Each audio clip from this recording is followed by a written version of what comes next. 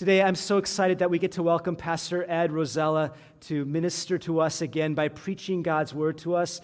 Pastor Ed is a missionary in Romania, and he often comes and blesses our church by speaking to us. So at this time, I want to welcome you, Pastor Ed.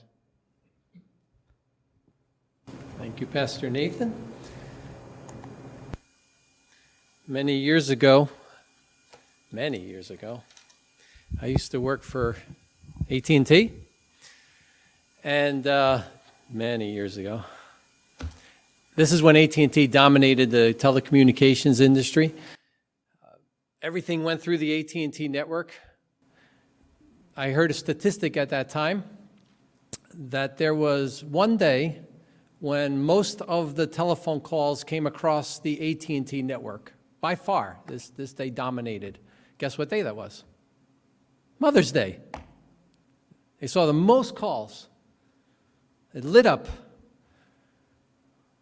There was a, do you remember, okay, this will say some of your ages. There was another day that saw the most collect calls. Do you know what a collect call is? Some of you do, some of you don't. A collect call used to be long distance was, they charge for a long distance telephone call. Now everything is, one price.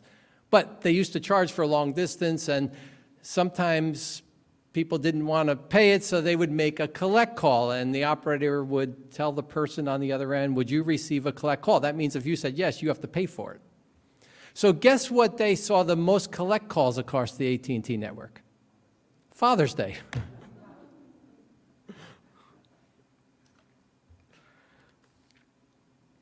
John chapter 19.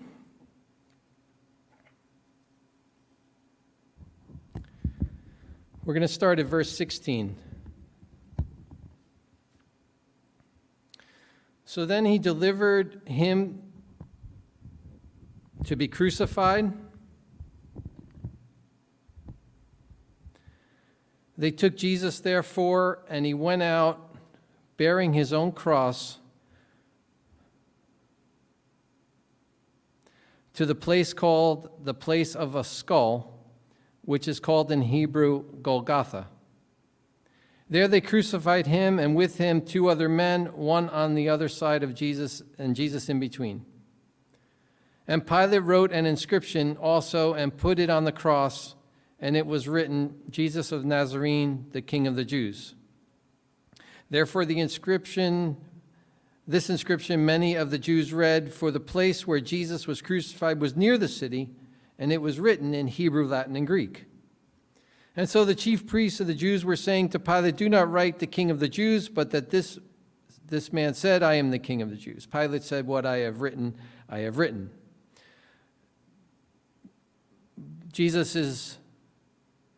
Before this, Jesus is beaten horribly, mocked, crown of thorns on his head. They sentence him to death, prepare him for crucifixion. And now they hang him between 2 thieves. They even make him bear his own cross. The weight of that was crushing on his muscles, on his body. He's half dead before he even gets to the cross. He's hung between 2 criminals, and he's mocked. That he is mocked as King of the Jews, in a mocking sign above his head. Verse 23, the soldiers therefore, when they had crucified Jesus, took the outer garments and made 4 parts, a part to every soldier, and also the tunic. Now the tunic was seamless, woven in one piece. And they said therefore to one another, let us not tear it, but cast lots for it, to decide whose it shall be, that the scripture might be fulfilled. They divided my outer garments among them, and for clothing they cast lots. They divided his clothes. He's not even dead yet. Think of the humiliation. Imagine you're not dead, you're watching people divide up your clothes right in front of you. I'll take that tie, I'll take that belt. The humiliation that he experienced at that moment, they gambled for his clothes right in front of him.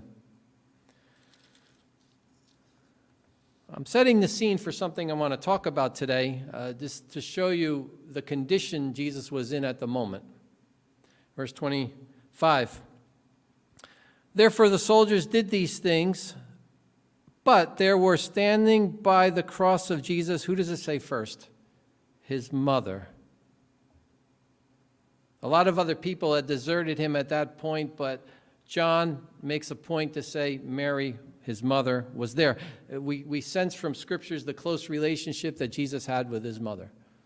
And there she is at his final moments. And his mother's sister, Jesus' aunt, Mary, the wife of Clopas, and Mary Magdalene. Verse 26, Jesus therefore saw his mother and the disciple whom he loved, which is the actual author of this book, is John. So she sees Mary, he looks down from the cross. He's approaching death at the moment. His body is failing him, it's starting to shut down. But he looks down from the cross and he sees his mother, his earthly mother, and then he sees his best friend. One of the last final acts of Jesus on this earth is going to take place at this moment. And he looks down at his mother, and he said to his mother, verse 26, "Woman, behold your son." Speaking about John. We often speak about the pain that Jesus endured on the cross for us. I think this is a different type of pain. At this point, we can presume that his father, his earthly father, Joseph, had died, had passed on. There's no other mention of him.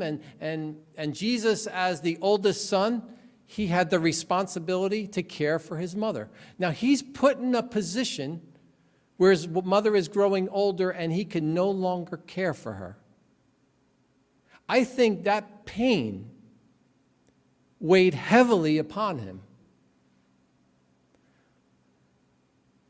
There's two very powerful forces in this world. One is it's a mother's, it was Ken and Pastor Nathan, you spoke about it. The mother's love for a child. It's a powerful force. It could move mountains. There's another powerful force. When a mother is growing older and a mother is becoming more frail and in need, it's the love of a child and the concern of a child towards his or her mother. That's another powerful force. It starts to happen when you get older and you see your mom not as strong as she once was. In this case, we are witnessing the power of a son's love, Jesus, for his mother and his concern. Who will take care of her? Here he is. He's dying. But he wants to set a plan in place to honor his mother, to care for his mother. And he looks at his best friend, John. And he says, "John, behold your mother. Mary, Mom, behold your son."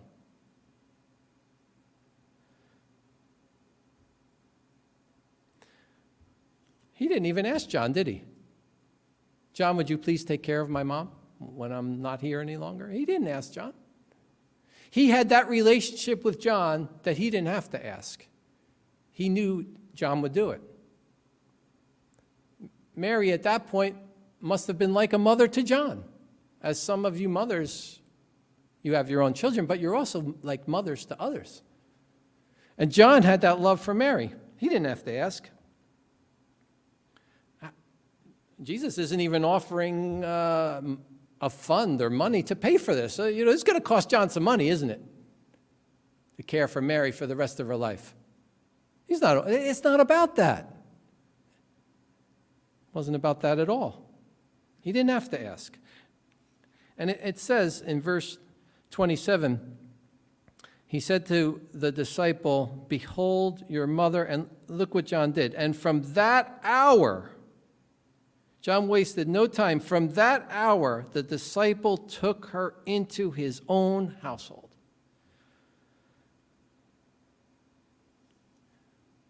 John didn't even pray about it. "Wait, Jesus, I'm going to go home and pray about this." Do you know you don't have to pray about everything? We don't. Sometimes you just need to respond. You know the right thing to do. You respond. You let God work out the details. John, from that hour, he took Mary into his own home. and cared for her. What's interesting here is Jesus is the King of Kings. He's God in human flesh. He entrusted the care of his earthly mother into the hands of a human being. He could have sent ravens to care for her. He could have sent ShopRite bags or Aldi bags and dropped them off at her door, with birds. Or he could have sent angels. There must have been angels saying, I'll do the job. But God works through humans to care for other humans. That's how he does it. And he is our example here. He entrusted Mary into the care of his best friend. The Bible also says that Jesus has had other siblings. Now, I have no idea why Mary went to live with John and not the other siblings. Don't ask me, I don't know. But that's the way it was. The last act, Jesus, after this, if you just read a few verses down, verse 28, after this, Jesus, knowing that all things had already been accomplished in order that the scripture might be fulfilled, said, I am thirsty. And a jar full of sour wine was standing there, so they put a sponge full of sour wine upon the branch of hyssop and brought it to his lips, his mouth. When Jesus therefore had received the sour wine, he said, it is finished. And he bowed his head and gave up his spirit. It wasn't long after he cared for his mom and put that plan in place that he died. So one of the last acts of Jesus upon this earth was to honor his mother and to care for his mother. A long time ago, when I became a Christian, I went to school down in South Jersey. At that point, I became a Christian while I was in college. And I met some people, and they took me to a place called the Atlantic City Rescue Mission. It was a homeless shelter. And they said, would you like to come volunteer and see what we do here? I said, I'd like to. And I was amazed at the place, people with homeless problems and drug problems, alcohol problems, mental health problems, but they cared for people. And I was just amazed as a new Christian to see what they did for people. Well, my boss I was just a volunteer, but the director there was an amazing man. And one day he invited me over his house. Just for lunch or so. And I went there, and he didn't tell me this, but I walk in, and there was a bed in his living room. And his mother was laying in the bed, and she was all curled up in a frail position. And that shocked me because I wasn't used to, I never saw something like that before, especially in a living room. She was frail. She was old.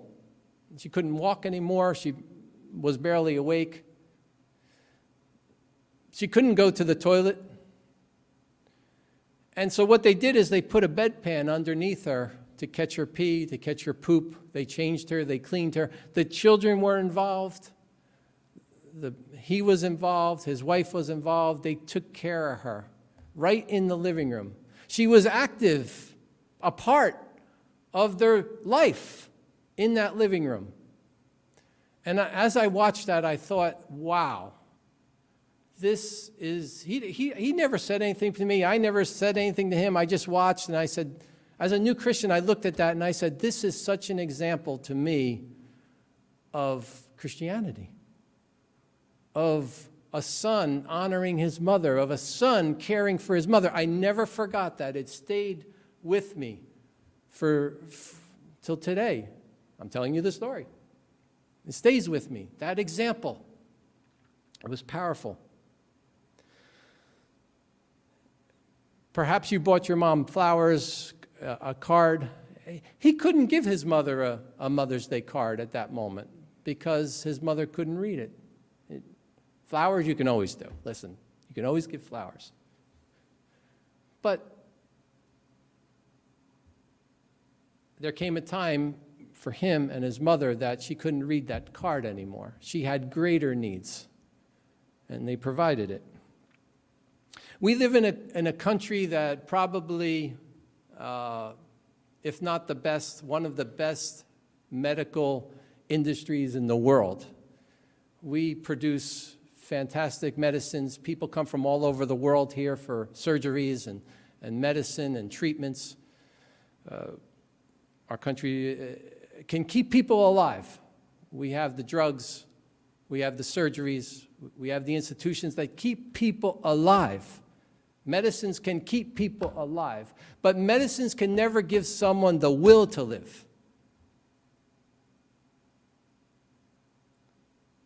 How do you give someone the desire to live? Well, that doesn't happen through medicine. That happens through the love of a family. That happens through a person being in a familiar environment, not a strange environment. It happens through the sound of the footsteps of a child running. The desire to live comes from a baby sitting on a mother or grandmother's lap. The desire to live comes from the taste of a favorite food, something familiar. The desire to live comes from the touch of a loved one. The desire to live comes when that person in the frail condition understands that she, the mother in this case, is still valuable to her family. And that's what I watched with my friend.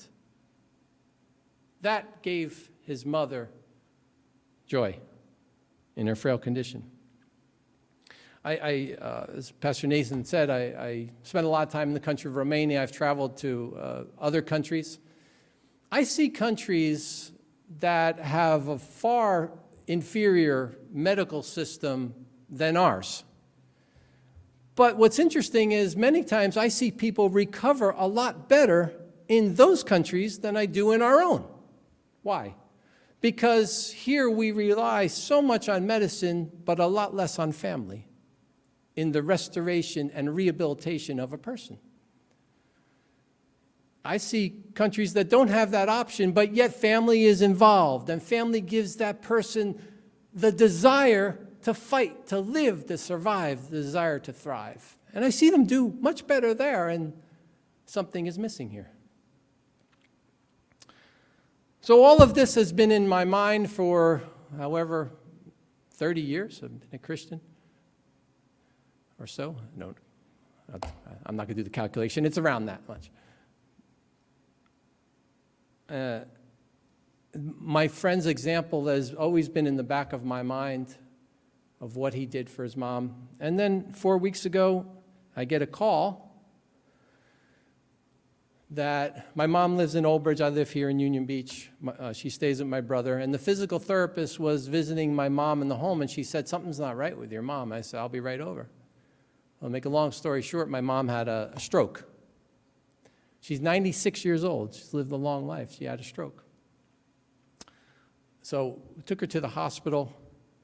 It was a major stroke, but it didn't affect her motor skills, but it did affect her mind. She's confused. She's fearful. She's more like a child now. Now, my mom for 96 years was always sharp as a tack, as they say. She has a memory that's just amazing. In one day, it was all gone 4 weeks ago. She's a different person now.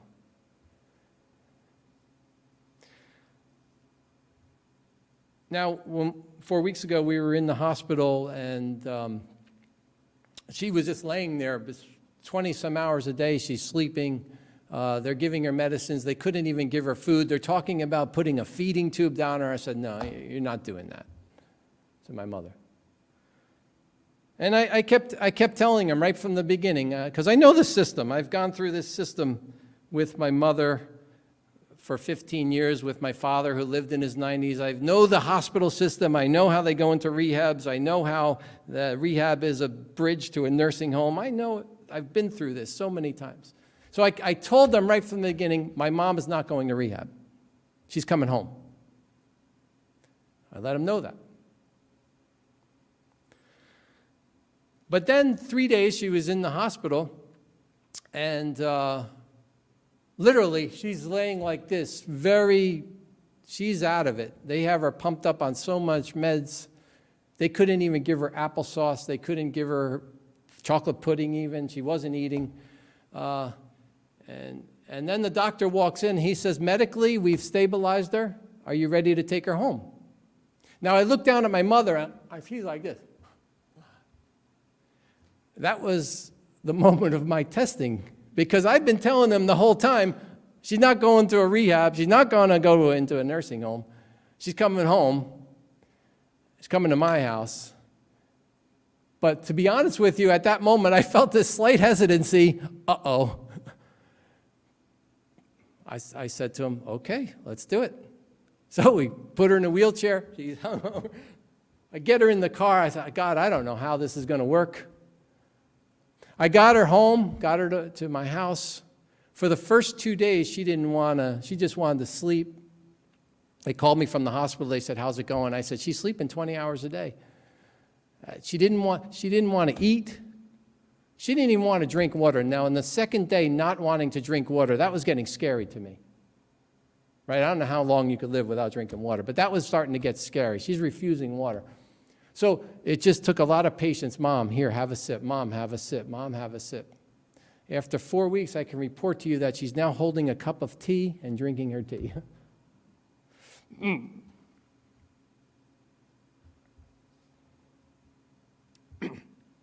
I just fed her a half a pancake before I came here. She's eating. So I brought her to my house because my children are there. There's activity to stimulate her, something familiar, family. And it worked. How did we keep her alive? Chocolate. We kept her alive through chocolate. She wouldn't eat anything but chocolate. Okay, I got so much chocolate sitting by her where she sits. I got Reese's, I got Kit Kats, I got mints, I got... Listen, I walk around the stores and I pick 20 things with the hope she'll eat one of them. Most she doesn't want, but chocolate, gosh, it kept her alive. They called me from the hospital. They gave me 6 bottles of medicine, right? 6 big things. I bought it, $500, 6 things of medicine. They said, how's she doing with the medicine? I can't give her. I thought, I can't give her one. She can't even drink water. How are we going to give her medicine?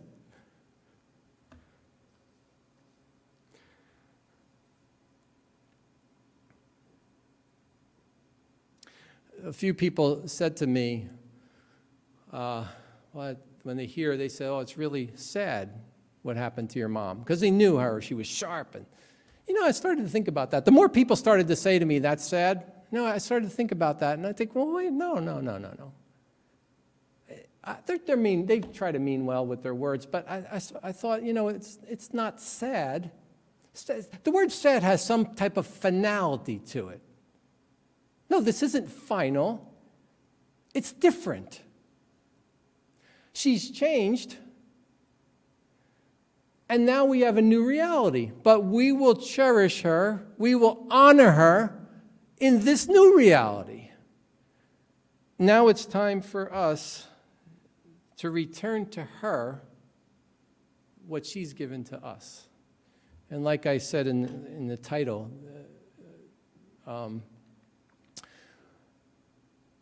there's a time when your mother will need more than flowers.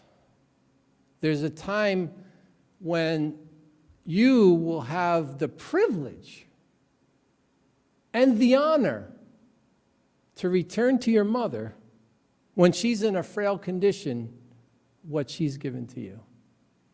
That's what Jesus taught us. That's what he taught us with that final act on the cross.